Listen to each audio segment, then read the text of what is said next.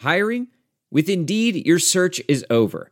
If you need to hire, you need Indeed. Indeed is your matching and hiring platform with over 350 million global monthly visitors, according to Indeed data, and a matching engine that helps you find quality candidates fast. Ditch the busy work. Use Indeed for scheduling, screening, and messaging so you can connect with candidates faster. Listeners of this show will get a $75 sponsored job credit to get your jobs more visibility at Indeed.com/match. Just go to Indeed.com/match right now and support our show by saying you heard about Indeed on this podcast. Indeed.com/match. Terms and conditions apply. Need to hire? You need Indeed. You are listening to the 23 Personnel Podcast, where food and sports clash at the goal line. Here are your hosts, Spencer and Michael. Everybody, welcome back to another episode of the 23 Personnel Podcast. I'm your host, Spencer, joined by Michael. Hello, everyone. I'm sitting here in the easy chair in the living room, watching a little bit of lightning in the background. Hope everyone's doing all right out there. How are you, man? Man, it's been good. The storms this week have been nice. Also in the living room. I'm on the couch, but podcasting from the couch isn't as comfortable as it may seem or sound. But yeah, man, that thunderstorm that rolled through, it's quite the show. And now we got there was that last rain shower we got after the clouds had broke. So we had like the sunset lighting and then a pretty good downpour next to it. It's pretty nice. Yeah, not too bad. Pretty good way to end a Wednesday. A Wednesday. Wednesday. We're winning here. You too can be winning by following us on the Twitter. Follow the show at 23 Personnel, me, Spencer at Punts Suck, and Michael at Michael_LBK. You can also find us on Instagram if you just search 23 Personnel Podcast. And you can buy yourself a 23 Personnel Podcast t-shirt. Michael and I have our own now. We do have that one brave soul that ordered, I guess a few months ago now, that snuck in. Yeah. Like we never even checked on it. Way appreciate anybody that wants to buy a t-shirt. Helps us out. And it's just, get to rep one of your favorite Texas Tech podcasts. If we can ever get Keith to put up some t-shirts or whatever for sale, we definitely have to grab one of the Dinger Derby shirts. And then we also have to thank all of the donors that contributed to the Steak in the Plains fund that Seth put out in the Morning Steak, I guess last Monday. Yeah, it was last Monday. Seth just kind of he wanted to give us contributors a little something, and calling me a contributor is that's a pretty loose term to throw around there. But he always likes to do that for us, and of course pay his expenses on the site, and also give him a little something in the pocket because he does a lot of work for that site. Hours every single day. So he just kind of threw up a PayPal up there. I think we lost one of our advertisers on Steak in the Plains, and a lot of people really came through. And that money's already in our PayPal account. So we really appreciate it. And we know that, with everything going on right now, it's harder for people to come up with extra cash, and the fact that they chose to send some our way is really appreciated. And we just didn't want to neglect that aspect of the readers of Steak in the Plains who, there's probably quite a few who listen to this little podcast. So we really appreciate you guys doing that. Yeah, for sure. We've always considered ourselves lucky to have the community that we do, that have gone from the previous site over now to Steak in the Plains, that followed us, and even picked up some of the contributors that picked up the other site, like Kyle and Hunter for a little bit, Hunter Cook. Anyways, super appreciative of the great community we have at Steak in the Plains, and obviously those that decided to donate, helped out all of us. We just love having you guys around and having your support. So, Michael, with that, I think we've got some basketball. We have a little bit of everything: basketball, baseball, football, NFL, and possibly talking about playing A&M. Ooh, nice tease. I don't know. I don't like the idea of it, but let's jump into basketball first. Here comes Stevenson. Spins. And it is stuck back by the freshman sensation Smith. Pass over the top. McCormick in a crowd stripped by Owens. Moretti on the run. Bounce pass. Here's Culver. Evans. Yes! Game over. Mooney with a crossover and the lob to Owens. Now the shot clock is at 3. Mooney spins, fires. Oh, he got it to go. Edwards with a 3. Good! What a shot, Kyler Edwards. Moretti doubled into Tariq Owens, who puts it down. Moretti. Odiasi crowbars it in. Shot clock down to 5. Got the screen. Here's a 3. Good! Culver got the separation. Oh, big shot. Stepping up big time. Dagger. Culver with the dish. Odiasi. And one. He can tie it at the line. That's it. There's a new member of the Final Four Club, and they hail from Lubbock, Texas. All right, so first up, the biggest news that's not really news because it happened, I guess, a couple weeks ago now, but also wasn't ever a surprise. Jahmi'us Ramsey officially declared for the NBA draft. Yeah, it sounds like he did. You know, he declared for the draft. He maintains his college eligibility by not signing an agent, and that reserves his option to come back next year. But I mean, I just read the other day that I've seen him as high as 18th. So, I mean, if you're going to get drafted in the first round, you're not going to be coming back. And remind me, 18th is right around the midpoint for the NBA, right? That's just like a little. Yeah, a little lower. past. Yeah. If I remember right, this is terrible. I should know this, but I think there's 28 teams in the NBA. So that'd be a little bit over halfway point. Okay. Yeah, that's us. And so that's June 25th. So we've still got a ways until another 6 weeks. We know what that answer is going to be, and there could be a lot of speculation between now and then, and how the draft's even going to be handled, and whether or not the season's even going to be played, and if that would influence anybody in their draft pick choices. But, you know, honestly, good luck to the kid. I want every Red Raider to be successful. Whether we get to have them in Lubbock as much as we would want them to be here or not, I mean, he's still going to be a Red Raider. So good luck to him. It sounds like, you know, going by what you read, he's probably gone. If he's going to be a first round pick, then there wouldn't be a great reason to come back. Yeah. It's been long enough. I can't exactly remember if we touched on the roster. We may have when we had Keith on last, but you do have 4 incoming players in this class. I believe all have already.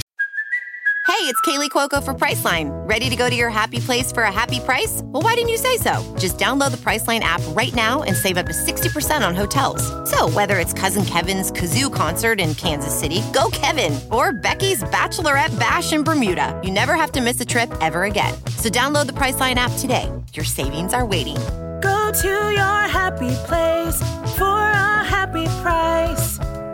Go to your happy price, Priceline. As a professional welder, Shayna Ford uses Forge FX to practice over and over, which helps her improve her skills. The more muscle memory that you have, the smoother your weld is. Learn more at meta.com/metaverseimpact. Signed, so they're official, on their way to Texas Tech. The forward Chibuzi Ogbo, 6'7", 215 out of San Diego, California. Forward Micah Peavy, 6'7", 175 out of Duncanville, former teammate of Jahmi'us Ramsey. The guard, Namari Burnett, 6'3", 185 from Prolific Prep in California. And then the JUCO forward Asahi Niwa, 6'10", 210 from Clarendon down there. Was that by Waco? I already forgot. I don't remember. Anyways, so that brings us to... Oh, and with the Russell Chewa transfer that he announced, there's also somebody coming. Oh, it was the player coming in from Wichita State, Jamarius Burton, the transfer. And did you already get Marcus Santos Silva? No, I haven't. VCU, who he committed since our last recording. I think he declared. It was a couple weeks ago too. And he's a 6'7", 250 transfer from Virginia. Averaged about 13 points a game, Virginia 9 rebounds. Yeah, Virginia Commonwealth. Sorry, VCU, the Havoc. VCU Havoc. Not the Cavs. But he comes in almost averaging a double-double, man. 13 points a game, 9 rebounds, 1.3 blocks. So we could, it looks like he's got a, kind of a Tariq Owens type rim protector with a good chance of blocking some shots.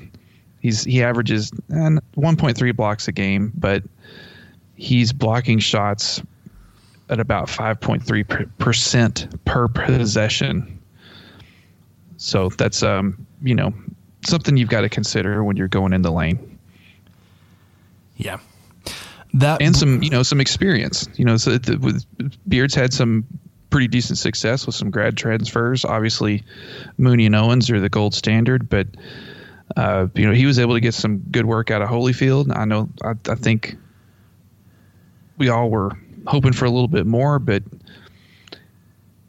can't be too, I can't be too disappointed or anything like that. But I think Clark, we didn't really know what we were getting with Clark either. But Santos Silva, I mean, this guy may be ready to play just right out the gate. Yeah, he doesn't have the height, or the height that you would look for in like a traditional 5. That I guess doesn't seem to be the highest priority for Chris Beard. Although he was in the final 2 for Matt Harms, the transfer coming out of Purdue, who ended up announcing going to BYU instead of Texas Tech.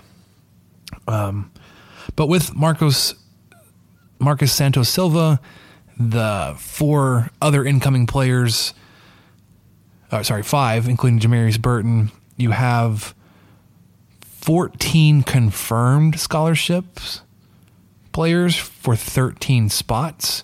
And that's not including Avery Benson or including Jamarius Burton, because we're not sure if he's going to be on scholarship for his redshirt year. But even if you don't count him as on scholarship, Avery Benson, you're at 14. So you have one more that is going to announce a departure. Yeah, and scuttlebutt, just kind of rumors mill seems to be Savrasov. You kind of hear Savrasov or Nadolny. Those are the 2 that I kind of hear that could possibly get their scholarships pulled. Who knows if that's true? Who knows if there's anything true about that? And even if it wasn't true, or if it is true, maybe they still would choose to stay. That would be kind of a rare situation. I don't know if anyone other than Avery Benson would consider sticking around after getting a full scholarship pulled. Yeah. So your scholarship players, as a reminder, would be Davide Moretti, Kyler Edwards, Kevin McCullough, Clarence Nadolny, who you mentioned may be a potential transfer, Namari Burnett, Avery Benson's not on scholarship, or is probably not on scholarship, and Jamarius Burton. For your guards, forwards would be Andre Savrasov, again, another player that maybe with the depth in front of him, even having been here for a year and a half now.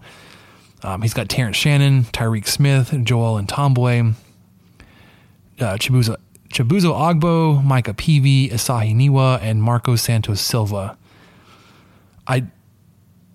looking at the depth, I think last time I said I would lean more towards Nadolny leaving, but I think your forwards probably have more positions to cover and about the same number of players. But now I think I would kind of talk myself into seeing Savrasov being the one that would announce a transfer. Although it wouldn't surprise me seeing Nadolny. Yeah, I mean, especially seeing Santos Silva come on, that would make me nervous if I was Savrasov. Well, I mean, to be fair though, Savrasov and Santos Silva's games are different.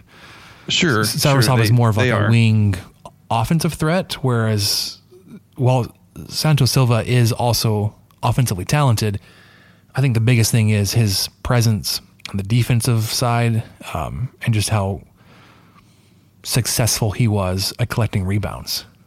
At only 6'7", I say only 6'7", but like you see guys like Niwa coming in at 6'10", Chewa that was leaving at 7 foot, Holyfield as 6'8", but wasn't anywhere near as aggressive. Chris Clark is 6'6", so only an inch shorter. Again, you've got guys that have been taller than him, but haven't been as successful collecting rebounds. So still one more shoe to drop, I guess. One more player to announce his intentions to transfer. This roster, though, like it's salty. Yeah, it's not too bad. I mean, Santos Silva, it's size. He's a guy that we probably haven't seen since. I mean, like this was so long ago. I can't remember how much Odiase actually weighed, but Santos Silva, I mean, 6'7", 250. He's by far the biggest guy on the team. Last year, Holyfield, aside from Chewa, who we only saw occasionally, but Holyfield 6'8", 230. And he was a pretty big dude, but this guy's an inch shorter, and he's got 20 more pounds on him. And that's how you get almost 9 rebounds a game. Norris is listed at 6'8", 250 on his senior roster. So think of what he was able to do in the paint and how he could throw some people around and wreak some havoc, clog some lanes. This guy's going to be able to do just that, at least. Well, and I would say like Santos Silva has proven to be able to do a whole lot more than Odiase did. And we know what an integral part he was to the Texas Tech roster a couple of years ago. A lot of that had to do with his personality and his role within the team. But I think if you look at stats and performance-wise, similar body types, but Santos Silva, I think, had a much more impressive resume. And that's not to say anything negative about Odiase, because we all loved him and what he was able to do. Probably a just slightly more rounded player. Well-rounded. Well-rounded. It has nothing to do with his weight. Oh, no, this was not. No, that wasn't a pun. That wasn't any sort of joke. All right. Yeah, I mean, we're hearing some whispers about talks from the NBA starting maybe as early as June. It would be in empty arenas at this point, which I think now a lot more people would be on board for that than we were at this point 2 months ago. Like, what's the point of playing a game if nobody's going to be there? Now we're like, just play the game. Yeah, it's funny you mentioned that. My wife and I talked about this last week, and we said the exact same thing. Because we were talking about, not to jump the gun too much, but the NFL is practically kind of planning on having empty stadiums. And when that was first brought to us in the middle of March, we were just, I'd just rather not have it at all. The thought of March Madness with no one in the arenas just sounded terrible. And then now we're all just going, okay, sure, yeah, we'll take anything. We'll take anything. Was that hopscotch? Is that hopscotch out there? Yeah, someone film it. I'm in. Let's watch. There was what's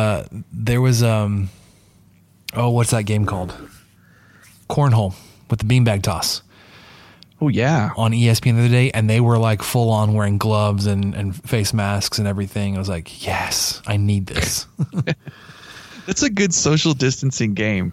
I mean, because you could legit, yeah. I mean, even the guy on the guy that stands next to you, they don't have to stand right next to you. Not while you're throwing, or while he's throwing, you don't have to stand next to him. Yeah, yeah. And I forget what the official distance is from cornhole to cornhole, but I think it's something like 28 feet. I mean, it's pretty good, far. Yeah, it's a pretty good throw. All right, with that, I think we'll transition and talk a little bit of baseball. Left field, well struck. Desloney picks it up on a bounce. He's racing for second. Throw out in second. Young lifts it to right field, looking for a second home run, and he's got it into his own bullpen. Reps and some time because all the tools are there. Wow, this one launched deep left off the bat of Warren and into the bleachers. There he goes, and the pitch is driven deep to right. Kjerstad to the wall, off the top of the fence. Here comes the big fella.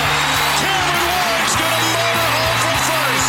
Throw to third is late, and the Red Raiders have reclaimed the lead. Popped up. Trevor Boone back. It's more than a pop-up. It's a big fly. Tuck takes the lead. Love it and leave it. Texas Tech can start packing for Omaha.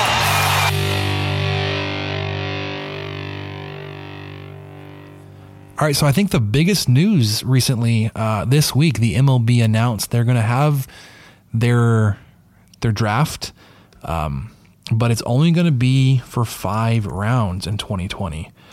I believe it may be shortened in subsequent seasons as well. It may like kind of expand. But yeah, so only 5 rounds in the 2020 draft starting in July. So what you're going to see is obviously the draft going from 40 rounds down to 5. This is going to create quite the log jam, whatever we're going to call it, of really talented baseball players staying in college. Or going to college. You know, I don't think you're going to see a whole lot of high school players or as many high school players taken straight out of high school up into the majors, especially since they haven't had their final season to be evaluated and all that kind of stuff. And also, I think when you cut the pool down by 90% or whatever it was, as an MLB team, at least what I would assume a GM would want to do is take very few risks. If I've only got 5 draft picks this year, I don't really want to take any kind of projects. Yeah. It's like not to get too heavy on metaphor, but you want 5 home runs. That's true. So what I think what we'll see is obviously a lot fewer players leaving college early, a lot fewer players going from high school to the MLB, or sorry, not the MLB, but into professional baseball, because you'll see them start off through all the different ranks of baseball leading into the MLB, the major leagues. The college rosters, while they will have some room for expansion this upcoming season, won't have enough room for all these players. So what you'll see is the talent get stacked up, and it'll be felt. I would assume across the entire board. You'd see Power 5 teams be stacked. You'd see because you'd have guys like, if you look at Texas Tech's roster last year, draft eligible juniors like, I can't remember, Killian, Holt, Grant Little, players like that wouldn't project top 5 round remain on your team, whereas they're not on your team this year. But that'll be felt across the board. So you'll have the Power 5, your mid majors where you get a lot of upperclassmen. Those rosters are going to balloon because I think the the roster exemptions are good for seniors this year. So every senior for 2020 can come back as a senior for 2021. And Tech had 3. You got Brian Klein, McMillan, and there's one more. I always forget the third one. It'll come to me in like 30 seconds. But you'll see this across the board is what I'm saying, from teams like Texas Tech down into like the mid-majors, and then even back in a JUCO ball, where players that maybe would have had a shot on a 4-year school roster, those spots are now way limited because they already have a bunch of guys on the roster. And then you have like Texas Tech is anticipating up to 28 or 29 incoming players in this class. They've got like 21 or 22 freshmen and 7 JUCO transfers. Connor Queen's your third senior. Connor Queen, there it is. See, and that's not one that's like not productive. Like he's a productive dude. I don't know why I missed him. It's cool. It's cool. We're getting old. It's fine. Speak for yourself. I'm not old.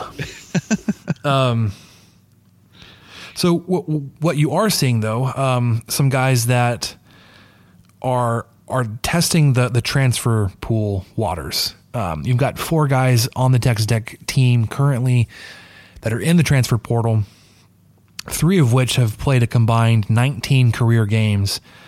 And then you've got 1 player that has 41 games.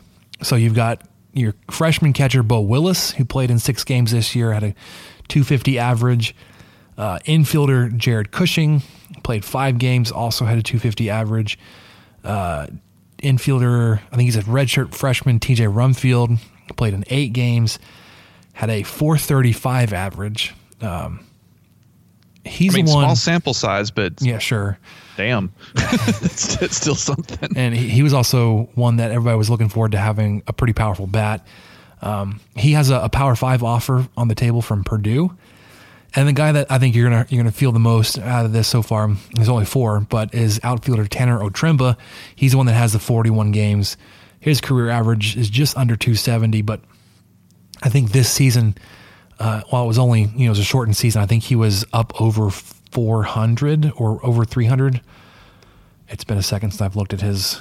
I think so too, because last year, early on in the year, he really came out on fire and surprised a lot of people, myself included, and then just kind of trailed off, and also had trouble getting on the field at all. It seemed like I don't know if he was in the lineup very much the latter half of the year, and then this year I think I thought he had an incredible weekend or 2 here and there, and just in the short time that we got to see this baseball team play.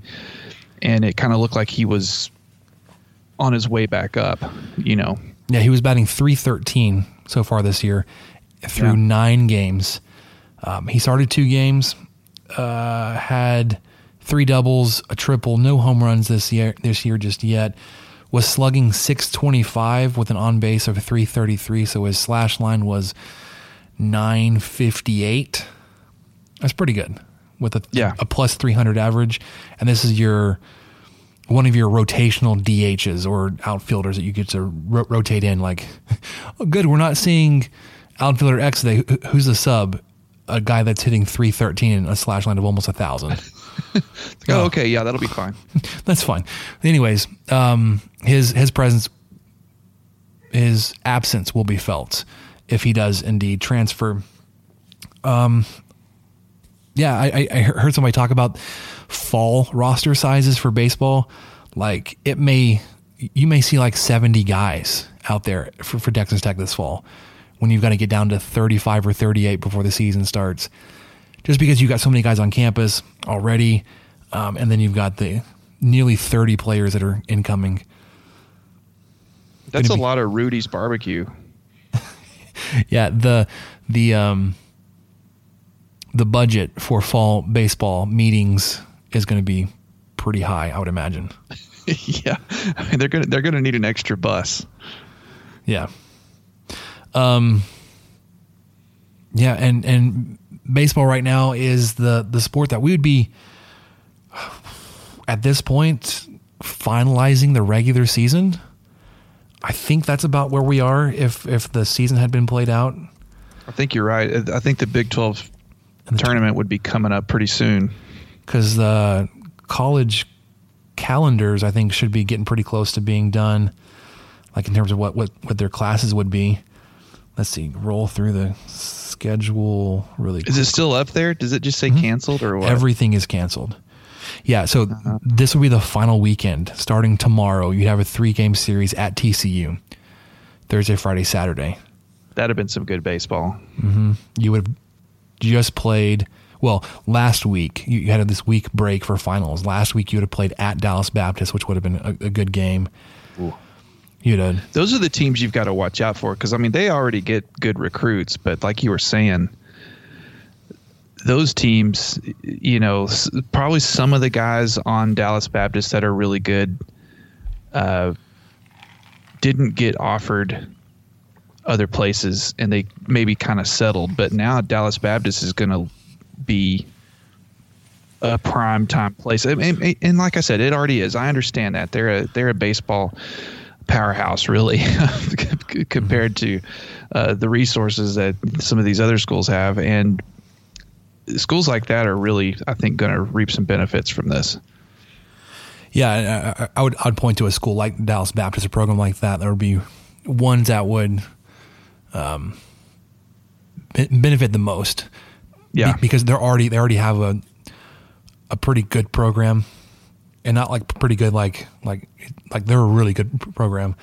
One that you don't really like. You like to see them in the regular season because you don't want to see them in a regional.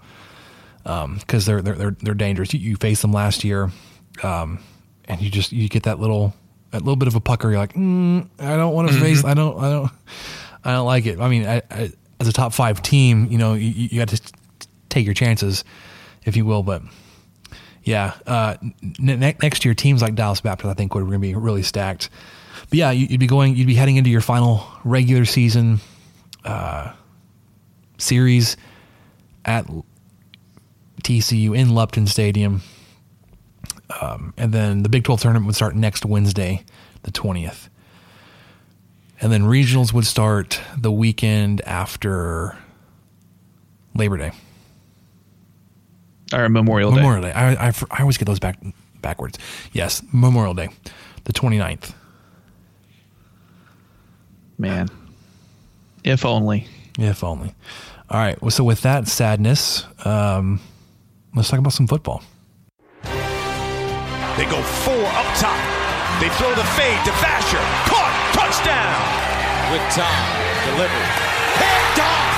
DeMarcus Fields down the sideline. Touchdown. Red Raiders.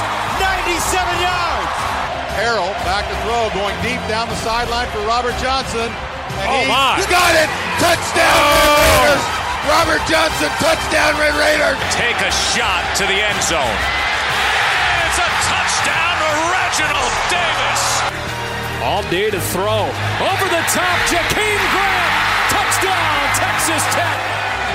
Second down now. Deep strike. Got the big man. Turn. Pulls free. And touchdown. Red Raiders with a second to go. Let the scoring begin. All right, so I think one of the biggest things that's being rumored right now is the Pac-12 may not play a non-conference schedule this year if there's a football season at all. There have been some rumors from the Pac-12 conference that they will just keep within themselves. They'll play a conference schedule and that's it. Well, and there's also just the fact that California does not have plans for in-person college classes until 2021. So there's a chance that the entire state of California may not play anything, if depending on how they follow through with that. Right, and then you've got 3 pretty big Pac-12 schools in California: USC, UCLA, and Stanford. But yeah, so it's impact on Texas Tech, you would think, why would it matter? Texas Tech does have Arizona on the schedule for this season, week 3. This is the return trip. You'd be hosting them this year. You could possibly be losing one of your 7 home games. Again, assuming that there is a season and the Pac-12 says we're not playing non-conference games. So you kind of start looking around the country, the different conferences, like, well, who would be available? And I think everybody sees A&M is also playing a Pac-12 school that week, and they would be without an opponent. Michael, first, let me get your thoughts. What do you want to play A&M again? Yes and no. And the reason I say no is because I don't like our chances right now. Oh, no, not at all. Against them. But yes, because the whole Big 12 thing, I think I've brought this up before. A&M was my favorite team to sports hate, and now that they're out of it, I just really don't care anymore. They're so far removed from like the teams I think about. Yeah, me too. I mean, aside from they'll be on TV just because we live in Texas, even though we're 600 miles away. But I think that I would welcome it. I welcome the idea as a concept, but the execution of it, possibly lose by 3 touchdowns, that doesn't sound exciting to me. But especially with I do miss playing A&M. That was like the biggest. I kind of miss playing Nebraska too, because we got, that was kind of a give and take. Of course, they've kind of gone downhill since the Pelini days anyway. But A&M was really a team that when they left for the SEC, that was the one that I missed the most. Missouri, all that. Who cares? Yeah. So losing by 3 touchdowns to a Jimbo Fisher offense would be a beatdown. In front of how many does the Wall of China Kyle Field seat now? 100,000. I think it's up to 100,000, assuming that there would be a home crowd. Well, it's whatever. I think it's whatever Darrell K. Royal is plus 1 or 12. I really think it's something that it's very close to that. I'm sure it is, just as petty as that sounds. And I assume that they've been looking at the Darrell K. Royal attendance projections whenever they're done with that. I'm like, okay, what can we do to add on to Kyle Field to get back in front? Just make it taller. Just keep going taller, eventually just close it in and suspend people from the damn roof, and they can just hang over Tom Cruise MI5 style and watch the Giga Maggies. Oh gosh. So here's the thing. In terms of like where I think it falls in the possibility scale, it's like way down there. I'm like very improbable, right? Because I think both teams were scheduled for a home game. I don't think it's. I don't think it's a situation where either team was going to want to give that up, especially A&M. They have been notorious for refusing home and homes with regional teams, with like non-conference teams, because like it makes no sense financially for them to schedule a game away from Kyle Field, which makes sense, kind of, but also like you miss out on a lot of good matchups because you can't play a home game as many times as you want to. Sure. Yeah. So one, I think there would be an impasse there in terms of scheduling the game, because I think, or at least I would hope that Texas Tech would say, no, we're not giving up a home game just to play A&M. And right now I would not want to give up a home game to play a team that is a little bit more, quite a bit more talented than you are, a little further along in their progression. I would hate to make a concession to give up a home game to go into Kyle Field, probably lose a big game, just to say, hey, we played A&M again. Sure, and we can even go back to, I forget what bowl game we ended up in, where Leonard Fournette just cleaned our clocks for 60 minutes or whatever it is. And that was... You already forgotten how much time is played in a football game? Yeah, I don't remember. What is it? Is it 48 for the next 48 years of our lives? Which one is it? But they had the chance to put A&M in there, and of course this can be more of an SEC issue than the actual school itself, but that did not go over. Of course, we're a little bit more removed from the big separation, but I still think there's a lot of FU there from the Gig'em crowd, and I don't think they want anything to do with the Big 12 if they can help it. So I would be very surprised to see that come to fruition. Yeah, so the Aggies are slated to play Colorado in College Station on that weekend.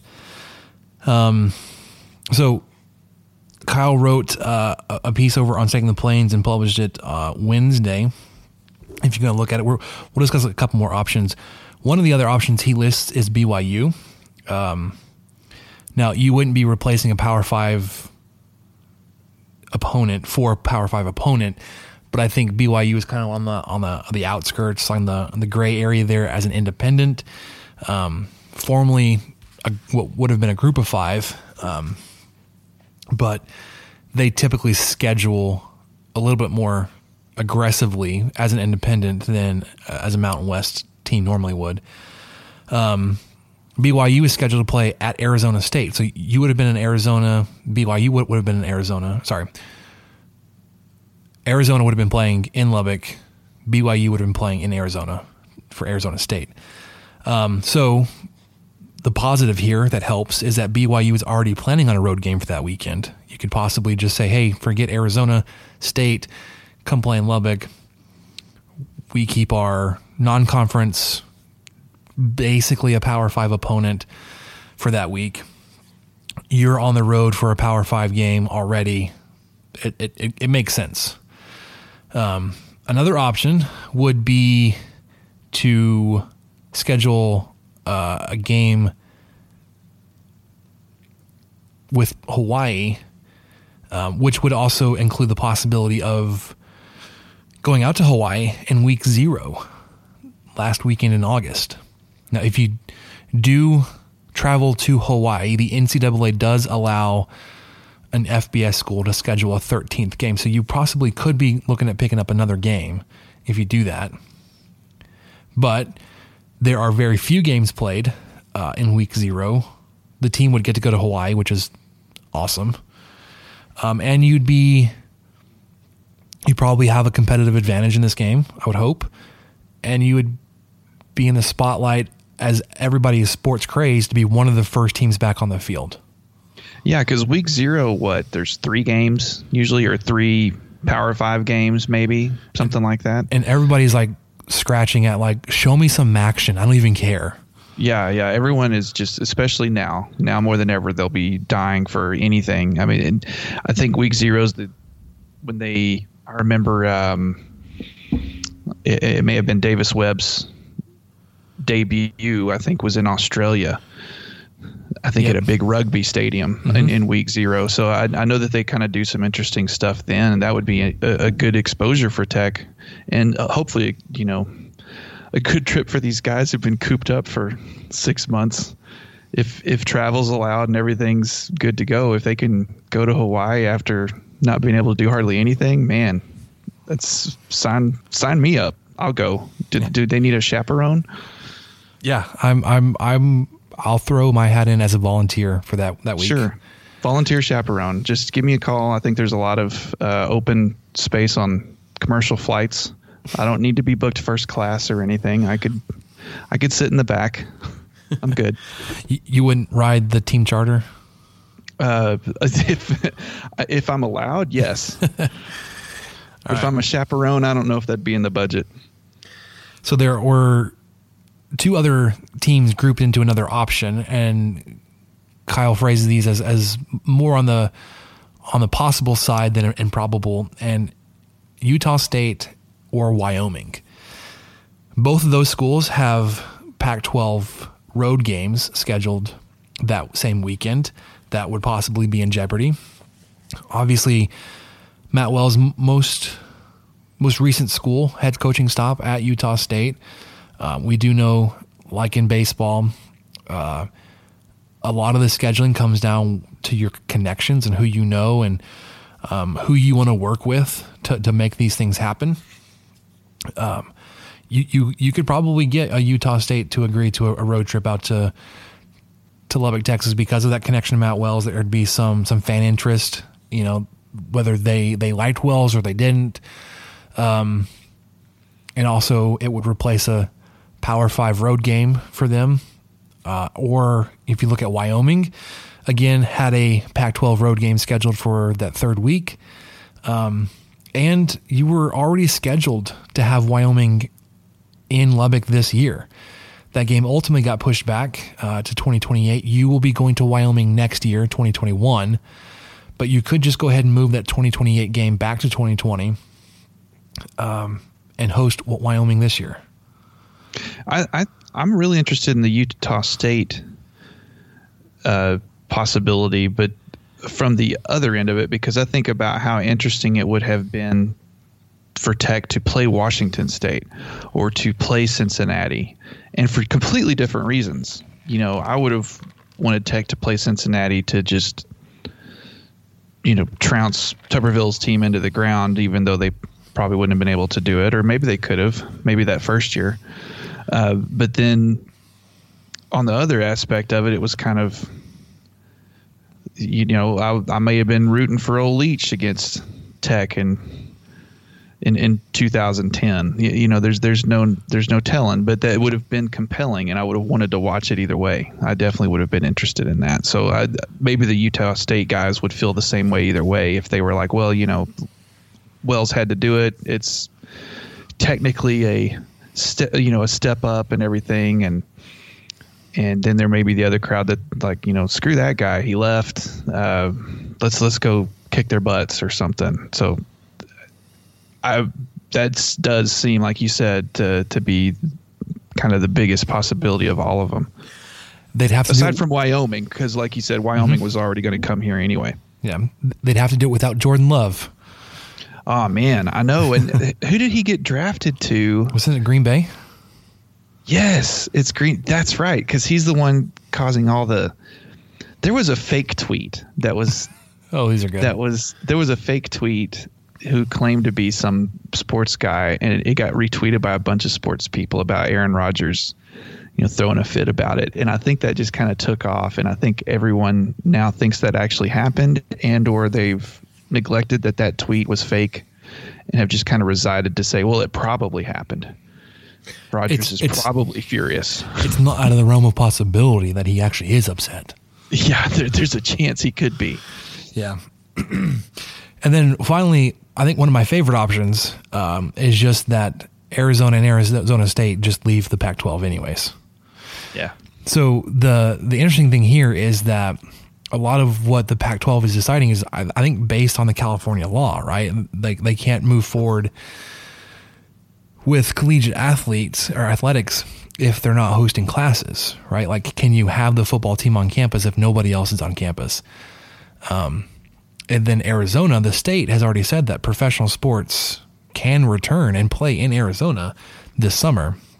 So why would the college games not follow suit?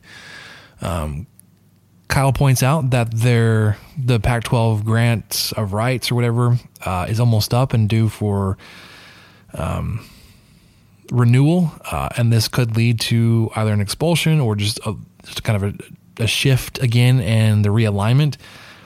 The Arizona schools have always been tied to the Big 12 as a possibility. Like if the Big 12 is going to expand, I think they have been like targets 1A and 1B, because you would want to grab some Power 5 programs. We've seen what happens when you bring in a non-Power 5 is you bring them up to you.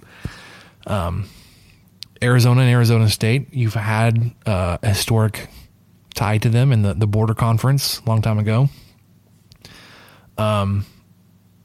It could be a lot of fun to see the conference realignment ball drop again and see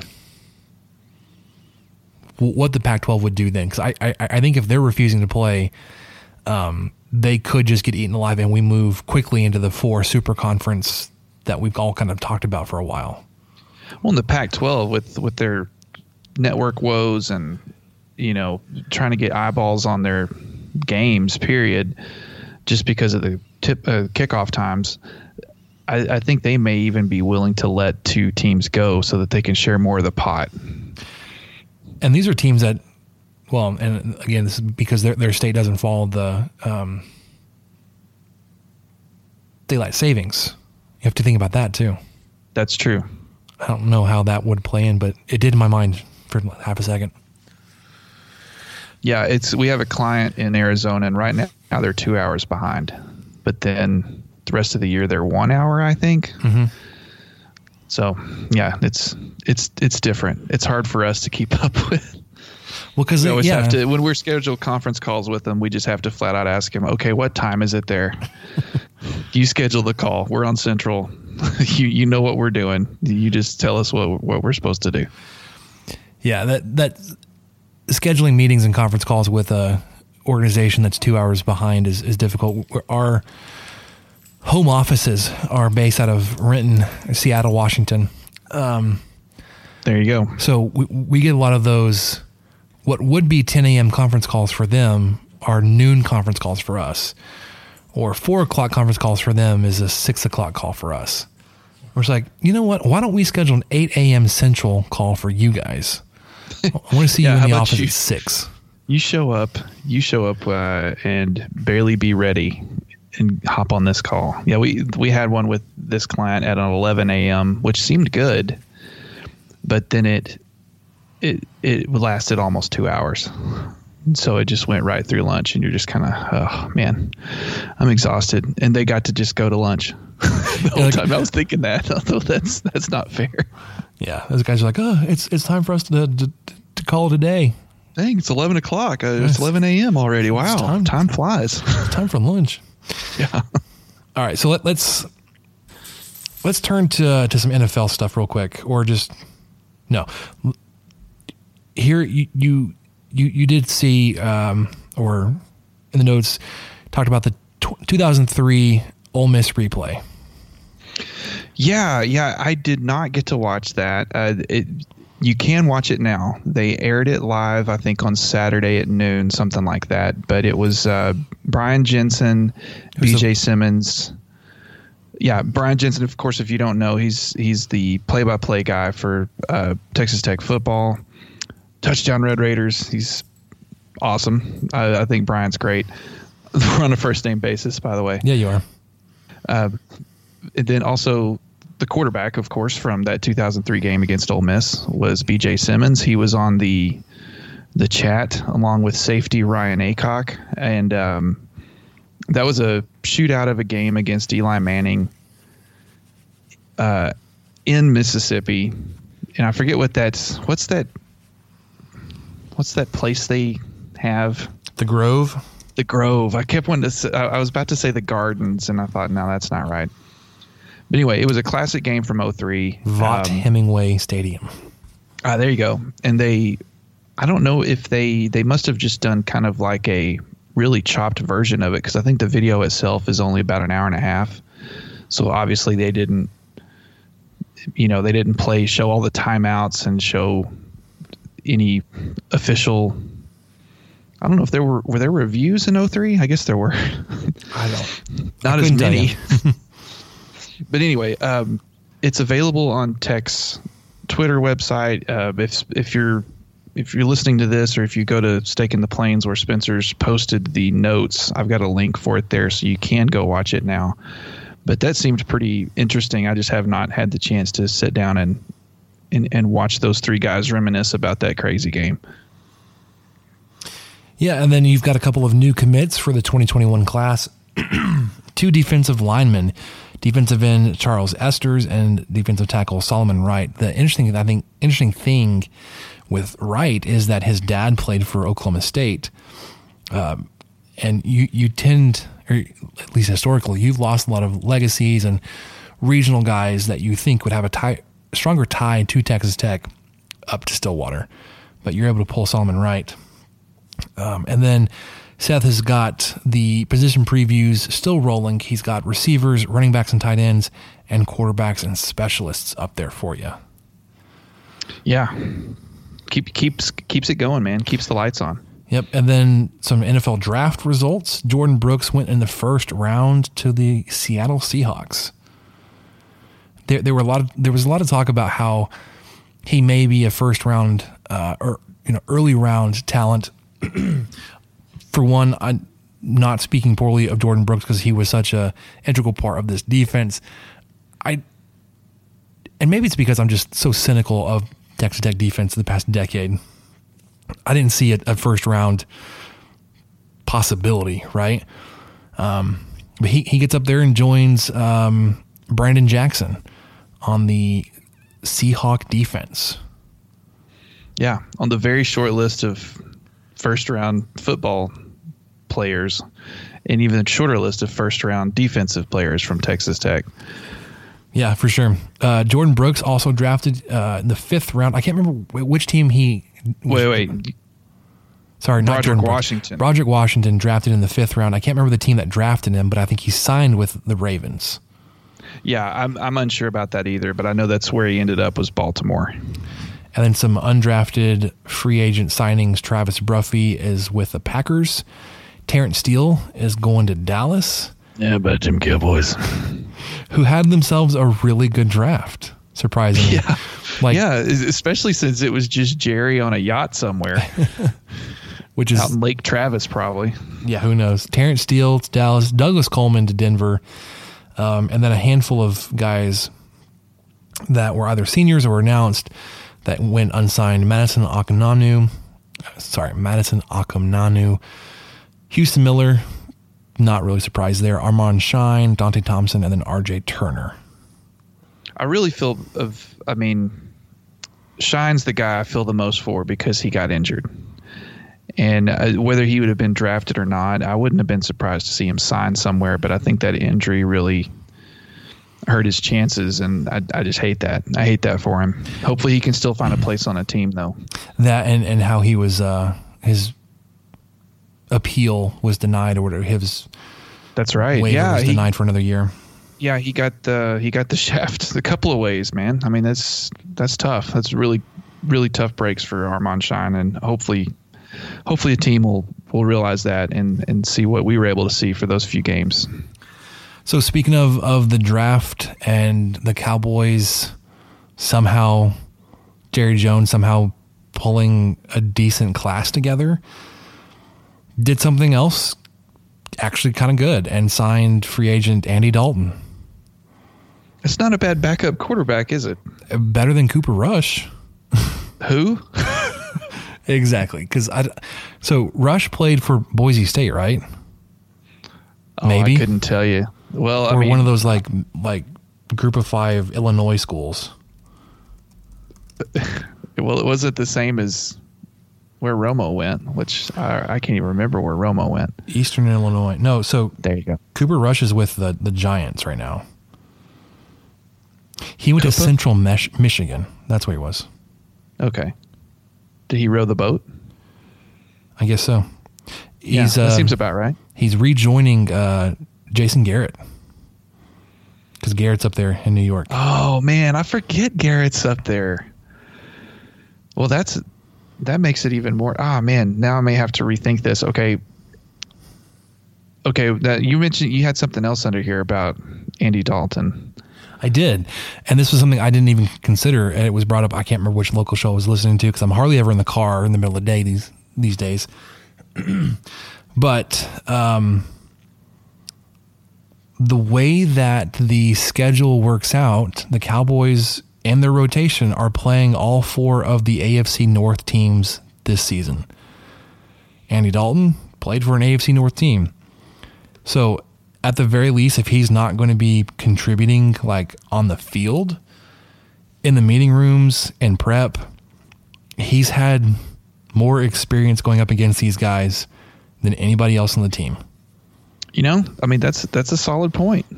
That could be a part of the reason behind it. And you know, he was like everyone, a lot of kids grew up a Cowboys fan.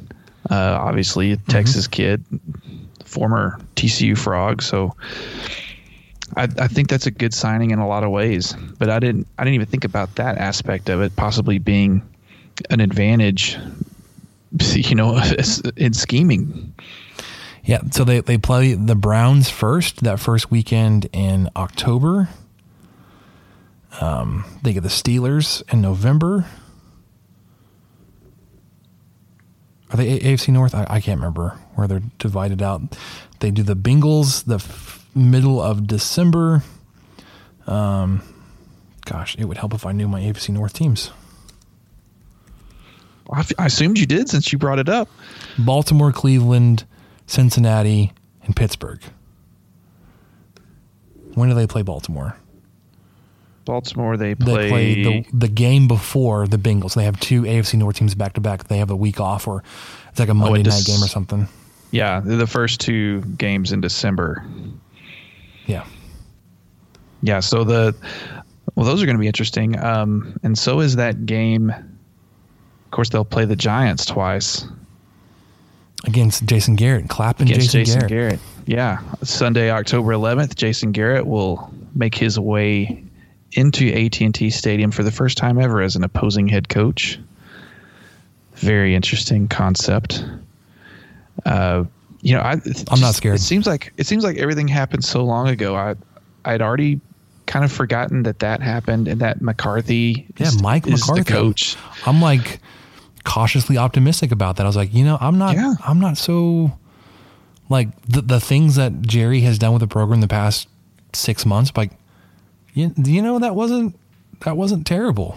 Maybe McCarthy's already kind of making his presence known a little bit. Maybe he's allowed to have some say, and maybe that was a big part of it.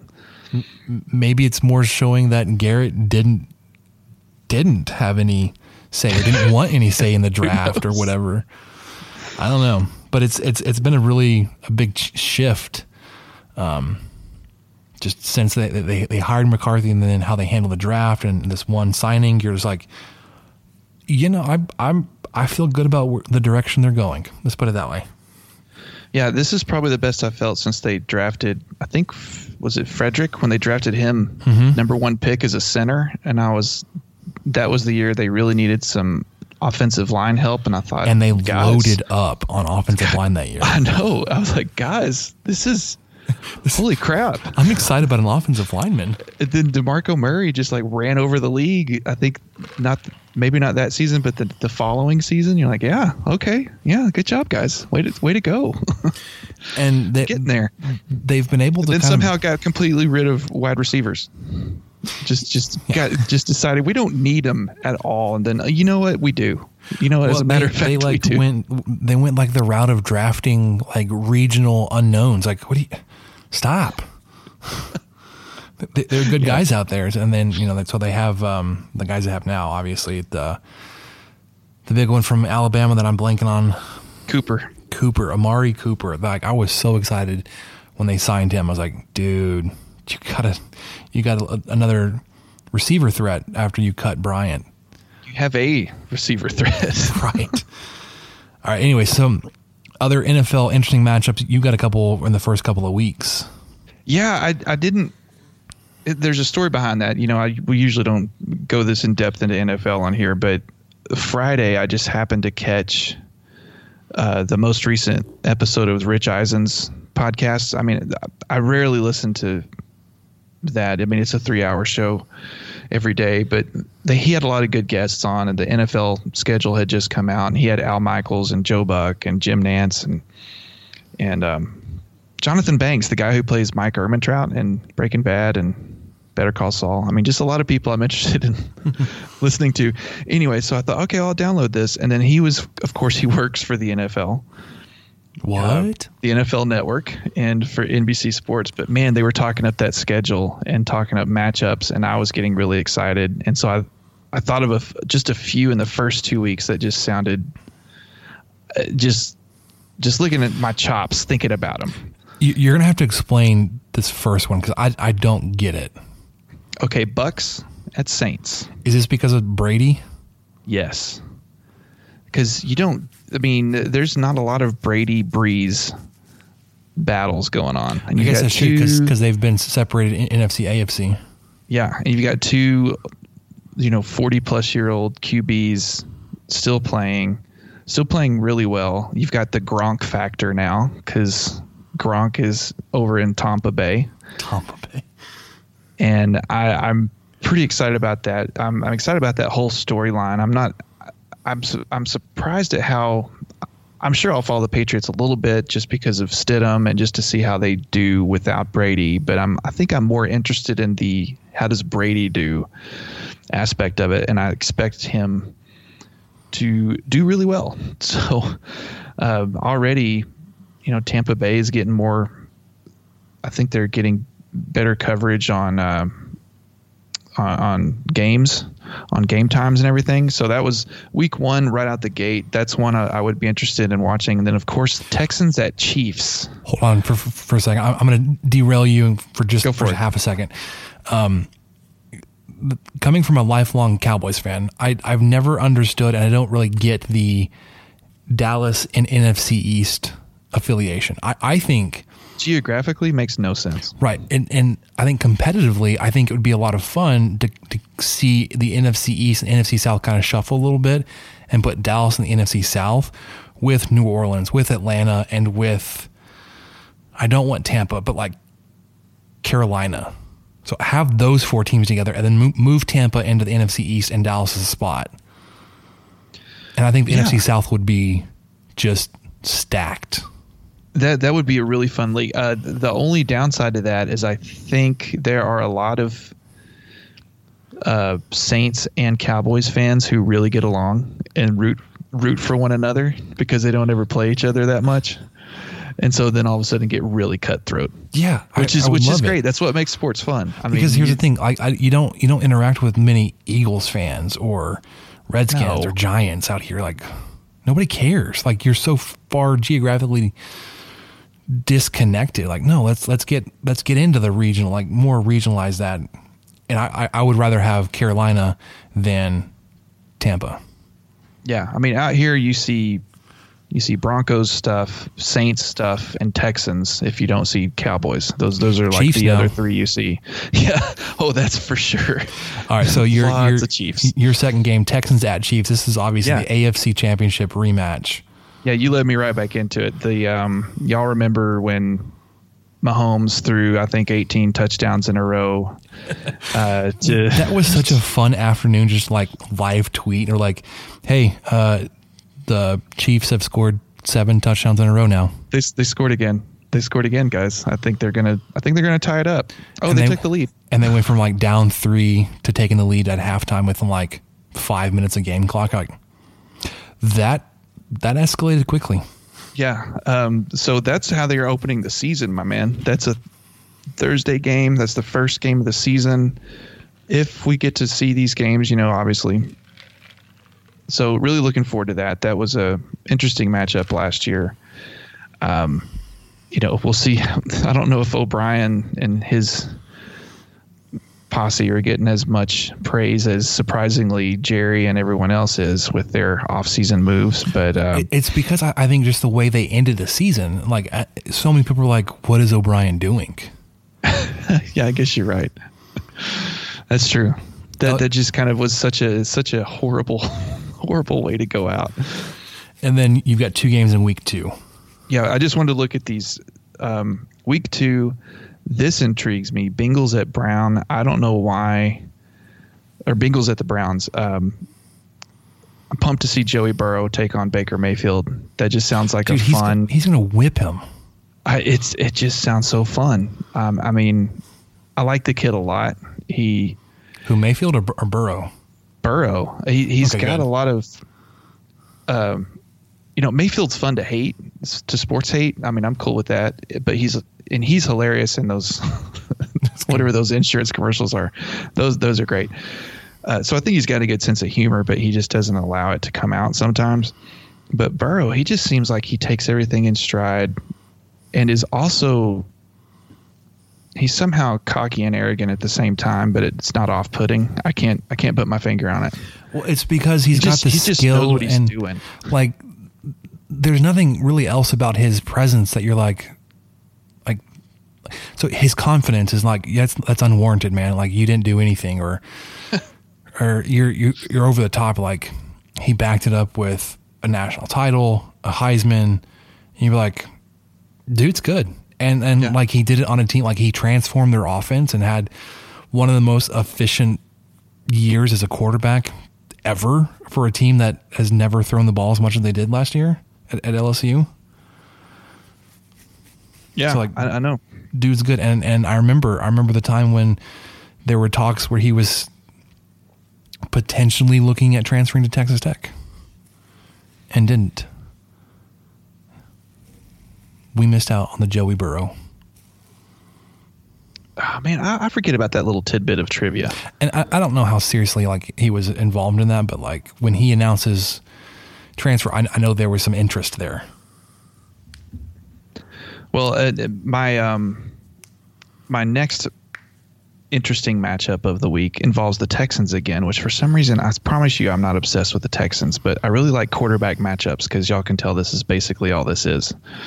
But Ravens at Texans, Lamar Jackson coming off a monster year. I don't even know if monster is enough of a adjective to describe it, against Deshaun Watson. Those guys are so fun to watch. And I mean, they could run all over the other teams here and there, and pass all over them. I mean, whatever. They could do it all. And those are 4 games that I just immediately thought, gosh, I hope we get to see this season, please. And the Cowboys play the Rams in week 1, and that's kind of got me tentatively scared and excited. But that's also one that was on my list too. But I didn't want to go too heavy on Cowboys because obviously that's who I'm going to root for the most part outside of Kansas City. Like, as a Cowboys fan, if you look at their non-NFC East games, you go to the Rams, you host the Falcons, which I've already talked about. Like, I like those NFC South matchups. You go to Seattle, which I think is fun. You have the Browns. You host the Cardinals. So yeah, Kingsbury's going to be back in Dallas. My friend in Burleson's already like, if they have fans, I'm going. He's ready. You got the Steelers Cowboys matchup that early November, so like that Super Bowl 30 or whatever it was matchup. Cowboys Vikings, Cowboys Ravens, Cowboys 49ers. Like, those are all, outside of probably the Browns and the Bengals, like interesting games to me for non-NFC East games. Yeah, and you know, that Cowboys Steelers thing, that doesn't mean quite as much to our generation as it does to like our dad's age, because I know that my dad, you know, as long as I knew him, he continued his hatred of the Steelers solely because of the 70s. That was he never, because they made a couple of Super Bowls in the early aughts and stuff, and I was like, he would ask me, who are you going for? What are you thinking? And I don't know. I think the Steelers might pull it out, and he's like, I don't care. I'm not going for this. Nope, can't do it. One of my earliest memories of like getting into a Cowboys game was that Super Bowl against the Steelers, and I would have been, I don't know. Let me see. When was that? Super Bowl 30. Super Bowl. I can type, I promise. Were you alive? It wasn't in the 80s.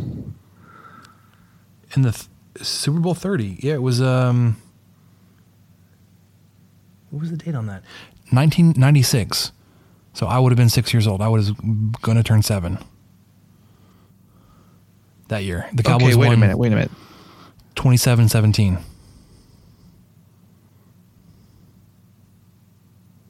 Oh, you're right. You're totally right. I forgot who they played that year. I completely forgot. Played it in Tempe. Yeah, that's right. Those that probably exercised a lot of demons for people my dad's age, but apparently not enough, because he still was not going to root for Roethlisberger in the Super Bowl over a decade later. It was like, nope, still not going to do it. Yeah. All right, one more thing. I guess we're going to just shift back to college football, Texas Tech, just for a second. Have you been keeping up with Big Cat and Coach Doug's stuff? Just a little bit. I was never that into college football video games because I was terrible at them. And then you guys can attest to how lost I was. He is not good either. Well, y'all can attest to how lost I was on what any of this even meant. I didn't know who Coach Doug's was. I didn't know if it was based on apparently it's based on like some random animated character in the NCAA 14 game. And then a real guy decided to become him. Okay. So here's the thing. So, the player, I can't remember his name besides Big Cat Fan or whatever, is part of Barstool, created this ridiculous looking coach on NCAA 14 as just kind of a bit to do during this time. Turns out there's a guy that saw all this that looks a lot like the character he created. That's taken on like the personality, the in-person persona. That's why I was confused, because I thought I was in a chicken egg scenario. I didn't know which came first. So because they player, look so much alike. Yeah, the character, the avatar on the game came first. But he's playing it NCAA 14 on Xbox through the career mode for the coach. So he started off with Dayton, Toledo. That's who it is. And then he went to. Did he go to Florida State? And then USC as a coordinator, and then to Texas Tech as the head coach. Anyway, so he live streams his games. Right now, Coach Doug's is the head coach at Texas Tech. Notoriously, he doesn't play defense, which kind of fits here. And he's been like an air raid player, coach, whatever. Again, not super skilled on the game itself, but like he gets so invested and emotional in it. Part of the fun and interesting thing to follow is like he's doing this when he has a young baby in the house. Like he does these games when the baby's asleep. So like he gets hyped, but he's like basically whispering in the mic. He's like, yeah, I got it. Touchdown, baby. Touchdown, Doug's is back. Anyways, God, I could sympathize with that.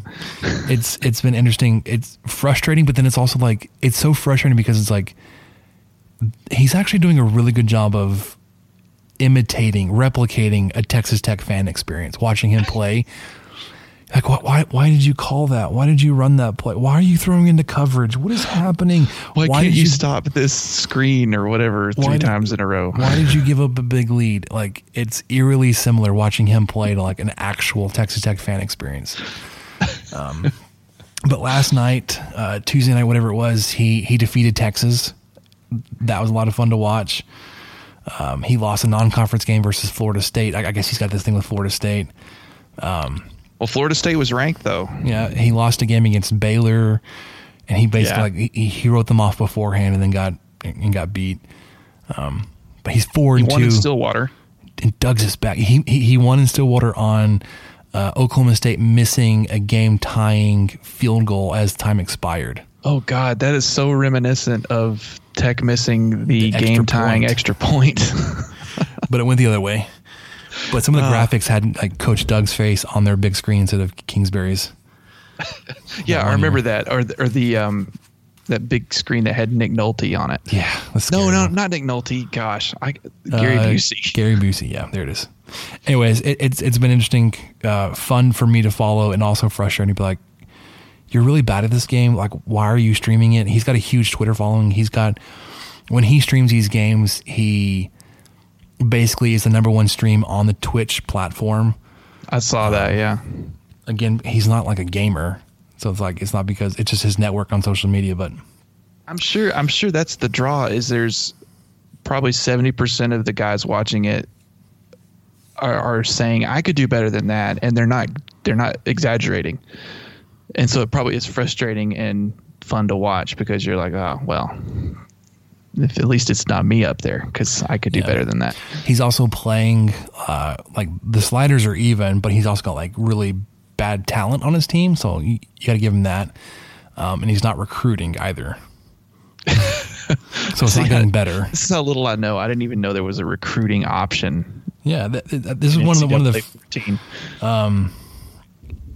It wasn't an option for very long in these games, like the past few years on that franchise, but it's been interesting to follow that. He plays every other night. He's got a pretty regular schedule, and sometimes he'll do a day game against like he played Kansas in the middle of a day once because like nobody cares to watch me hang 100 on Kansas. And I don't know if he actually played Kansas State too. Yeah, I think he played them today, possibly. Yeah. I think, or maybe he was just talking up or talking down about Kansas State. I can't remember. Yeah. All right, so we have one question, but let's get to that now. Now, are these really the questions that I was called here to answer? Who's in the box? Oh, what's in the box? I'm Ron Burgundy. Damn it! Who typed a question mark on the teleprompter?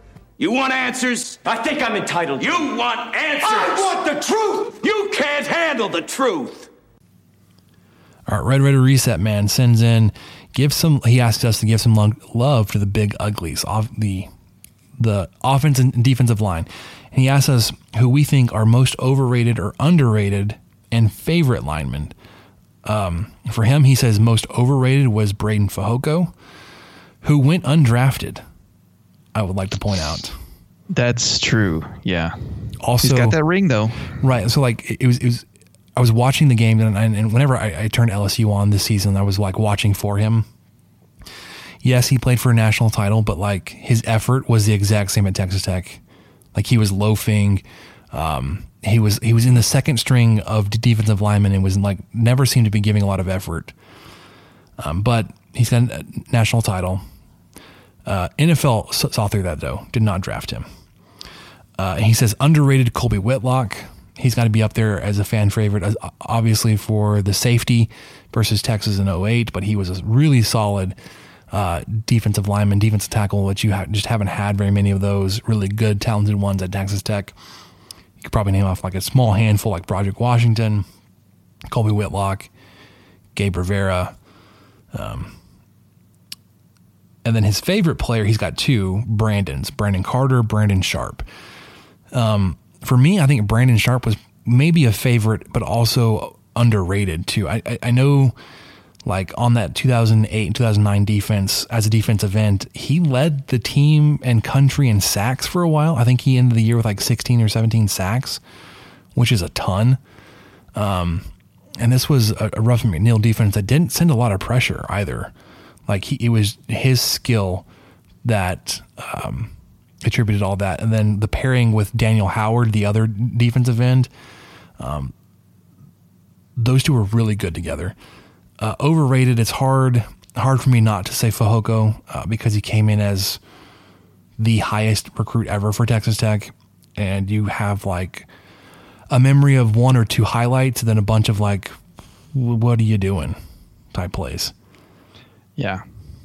Yeah, I don't have a ton to add to that. I mean, Brandon Carter obviously made an impression, all the eye black and the spiky hair, and you know, that was really in the Pirate Leach days. That was probably he may have been my favorite just solely because of how visible he was. I never really watched to see how well he was playing or not, but I know he was a good player.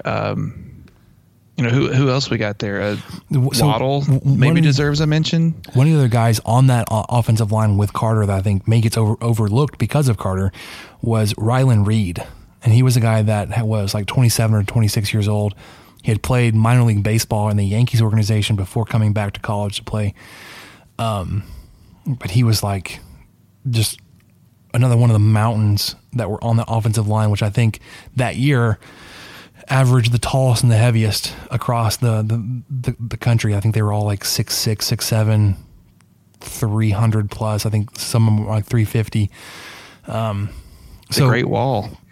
Yeah. So underrated, overlooked, maybe for me would be Rylan Reed. Yeah. I don't know if I can, honestly contribute too much to that just because I am not that up to date on my lineman trivia, but the one I remember the most for sure is Carter. Sorry, Reed pitched in the White Sox organization. Oh, okay. And then he underwent treatment for cancer and then enrolled at Texas Tech. Wow. So he was kind of our Brandon Whedon. Yeah. Well, I mean, obviously, yeah, Brandon Whedon didn't go through cancer, but he did play a little baseball and then come back and was a heck of a football player too. Yeah, he was a first team All-American tackle in 2008. Gosh, we had a great line those couple of years, 07, 08. Yeah, because you had Louis Vasquez, who played professionally in NFL for quite a few years. He's now with the team, or has been for a couple of years. You had Carter, your center. Was that Cowan? Is that Justin Cowan yet? Or Cowan? I can't remember. Texas Tech offensive line. I got doing all kinds of Googling.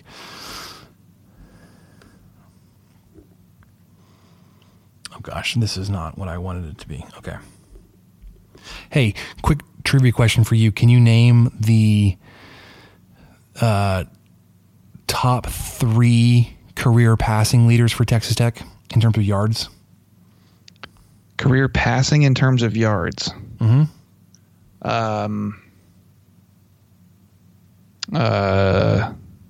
In order?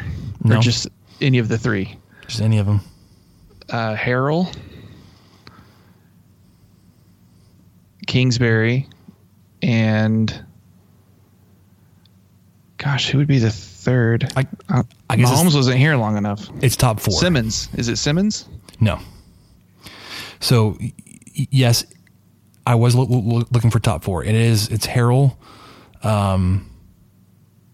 Kingsbury. It was Mahomes. And then there's one more that, like, sneaky, I forgot about him. Because all the guys I think about the passing leaders and all the yards they put up, I was thinking like Simmons and Cumbie, and the other one that played a year before Harrell. What was his name?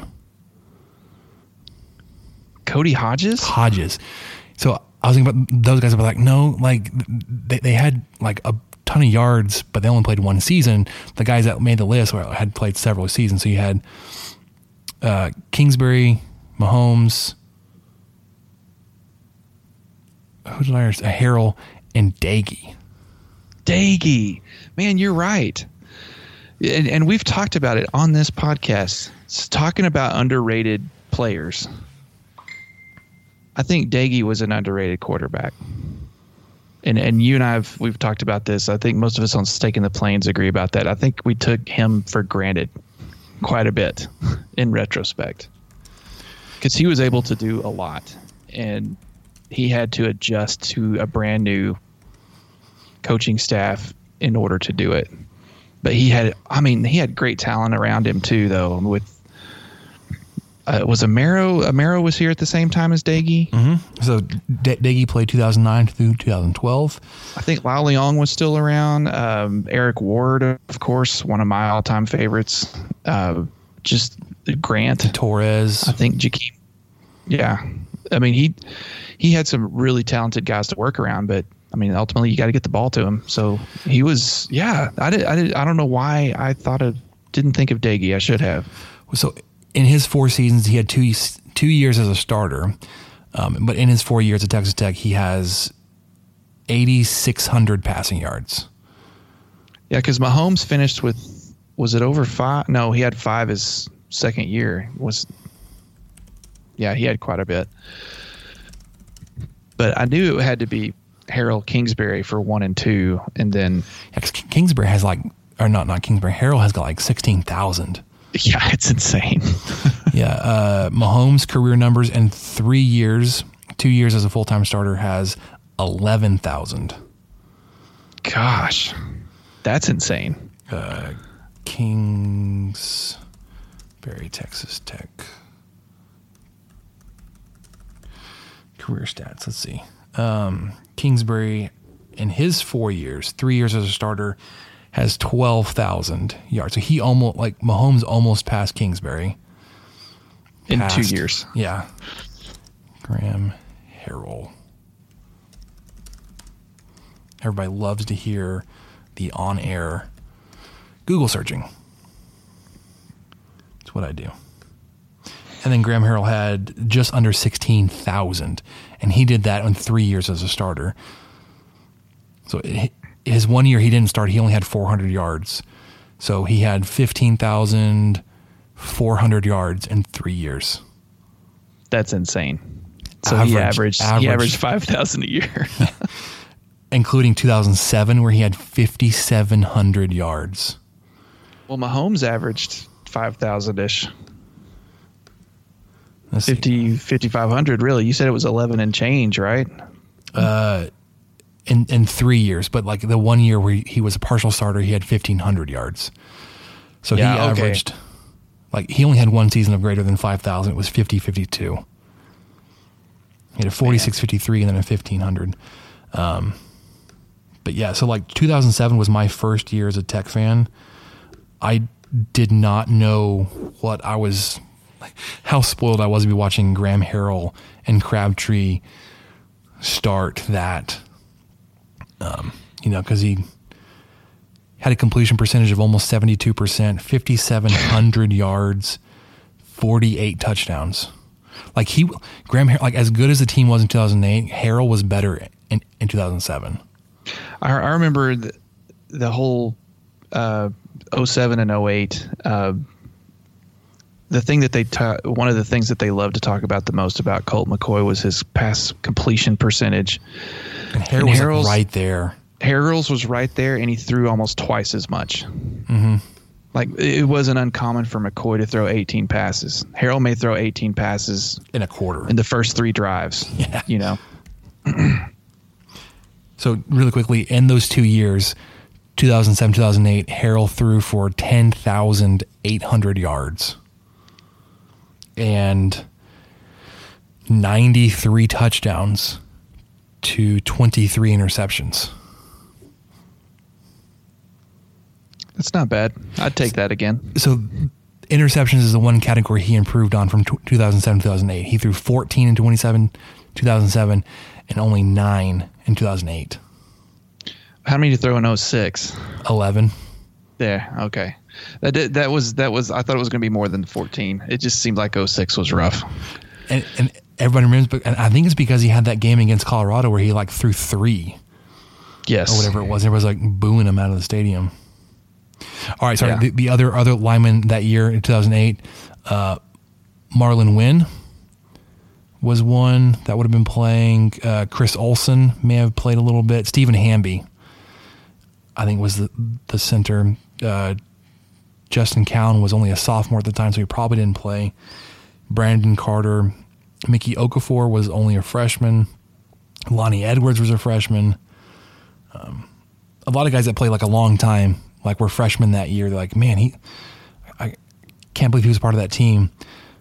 Louis Vasquez, like we said. Yeah. But like guys like Terry McDaniel was on that team. Deverick Gallington was on that team. Mickey Okafor and Lonnie Edwards were on that team. These are guys that played a lot of snaps down the road, played behind guys like Carter and Reed and Wynn and Vasquez. Anyways, it's a great trip down memory lane. Thanks, Red Raider Reset Man. I don't really have anything for Going Yard. It's been a weird spring. Yeah, I would agree with that, to say the least. All right, let's wrap this up and get to what we learned. What did we learn, Palmer? I don't know, sir. I don't know either. All right, Michael, what did we learn? I learned that the little round racetrack that's 2 miles from my house was having a sprint car series in the middle of the damn week this week. Tuesday night, going all the way to 11 o'clock. Oh yeah, at least we could hear him past that, and I was thinking you probably could hear him too because you're probably south of them, but still about 2 miles away. And my mom lives north of me, and she can hear them. So we had people on our Nextdoor app who had just moved in going, "What is that?" And we're all like, "Welcome to the neighborhood." They do racing during the spring, and it's usually Friday and Saturday nights. Friday and Saturday, yeah. But no, they were doing some special thing. Yeah, on a Tuesday night. I remember thinking like, "What are they doing?" Like they must have just gotten approved to do it, and just like, let's go do it today.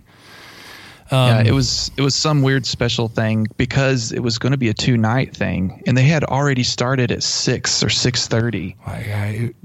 When I got home today, and then I guess probably to try to beat the rain, but then it rained them out anyway, so I think they had to cancel tonight, which I'm really just upset about. I'm so torn up about it. Yeah, so the racetrack is just north of 1585, and it's just east of 27. And obviously we in our neighborhood are just south of 1585 and University. Yeah, and I'm just north of 1585. Yeah, you're up there a couple miles north of me. So like it's between our houses north south wise and a couple miles to the east of us, but like while they may be outside the city limits and where they're able to make that kind of noise, like the sound is definitely in the city limits. Oh, big time. And it's like, guys, what do you do? Like it's a weeknight. What are we doing? I know. I mean, we really, and it's weird. It starts up and just gets really loud for like 2 minutes, and then it stops. And then then they do it again. I don't know if they're doing heats or if someone had a wreck or what's going on, but it's deafening almost because you just felt like someone picked up the track and moved it, 3 houses down. Yeah, it's a lot louder than you would think it is, being how far away. And this is something like I grew up, and I say grew up, when my family moved before my junior year of high school. We moved probably closer than we are now to a similar dirt style racetrack. And that first summer we were there, we were like, what is happening? It seems like this one's louder, but I think it's because there's a lot more trees between my parents' house and the racetrack in Dallas than there are here. But yeah, so I would say what I learned is my affection for barbecue is just, it's unsatiated. Unsatiated? Oh, okay. Insatiable? Are we about to get the explicit tag? No. Okay. So I made the trip out one Saturday all the way out to Slayton to Smoke Rings and Pitforks and Smoke Rings. And it was the second time I'd been. And I got a 3-meat plate to share. I got ribs, sausage, and brisket. And oh my word, it was so good. I'm so jealous because I've been dying to get out there, and hopefully we'll get to do that in the next couple of weeks. I'm really trying to make a point to get there. Dude, it's nice. They are doing the same kind of drive-through pickup as we've seen basically anywhere else. And their restaurant is an old converted gas station, really. The family I've seen some of the photos. I didn't know if it was a converted gas station or a cotton gin, but either way, I thought this is great. It's across the highway from a cotton gin. Okay, maybe that's why I got confused. But they have, again, one of the smaller operations, but some of the best barbecue, I would say, here in town. The Shack I saw had closed down for a while, and it has reopened. And Evie Mae's has remained open. They've figured out how to serve large quantities of brisket, or not just brisket, but barbecue in this time. But yeah, it's even gone so far as like I've probably smoked 2 or 3 racks of ribs, and I want to do like a brisket again, and then realize like I can't get a 15-pound brisket for the 3 of us in this house. It's too much, and it's so expensive now. Yeah, I was about to say, even if you did, you would pay like $100 for it. But speaking of $100 brisket, I don't know if you've seen it. Red Ritter Meats sells Wagyu brisket now at $9 a pound. So you're looking at spending almost $200 on a brisket that you would cook, and that hopefully you don't mess up. I'm sure there is a difference, and someone could pick it out. I don't think I could pick it out, but I think reserving your cost per pound ratio for stuff that you cook the shortest or the least is more important. Like I would rather pay more per pound for a New York strip or a ribeye as opposed to those are expensive too. And I know, but like paying 3 or 4 times what you'd pay per pound for a normal brisket when you've got to buy 16 pounds of it,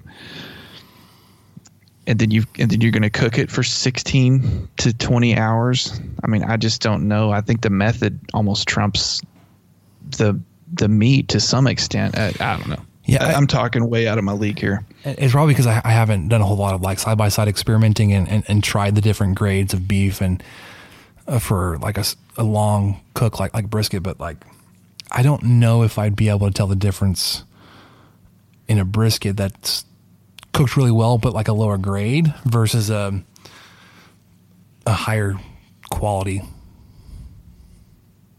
Anyways, that's what I learned. Yeah. The other thing I learned, just quickly, I am about 3/4 of the way through the 4th Harry Potter book. And Harry has survived the first 2 tasks of the Triwizard Tournament, and he's yet to start the 3rd, but that's coming up soon. So I may read about that shortly, and we'll see if he survives. We'll see if he makes it. Yeah, it's been a rough go. That 4th year of Hogwarts is, it's a doozy, man. He's got that tournament to get through. Yeah. We have restarted the X-Men movie series. And we just watched Origins, X-Men Origins, Wolverine, and then the one where he ends up in Japan. I can't remember the name of that one, if it's the same or not. It sounds like the same because I haven't seen that one. Well, so it's not the one where he's with Stryker and then gets the adamantium replacement, whatever. But it's the one after that. Anyway, we watched that. We're working through it. This was the movie series that Samantha wanted to watch after we finished Star Wars, and we've been a little slower doing these, but probably going to pick that up here pretty soon. Anyways, thanks again for joining us on another episode of the 23 Personnel Podcast.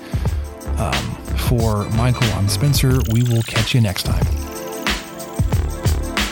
Thank you for listening to the 23 Personnel Podcast and sharing our fandom for the Texas Tech Red Raiders. You can connect with us on Twitter at 23personnel, Spencer at PuntSuck, and Michael at Michael_LBK. And find even more great content over on StakingThePlains.com. Help us out by rating the show and leaving a review on iTunes, and subscribe on whatever channel you listen to podcasts. Remember to tell your friends about the show. The guys will be back next week with another episode. And until then, guns up and let the tortillas fly.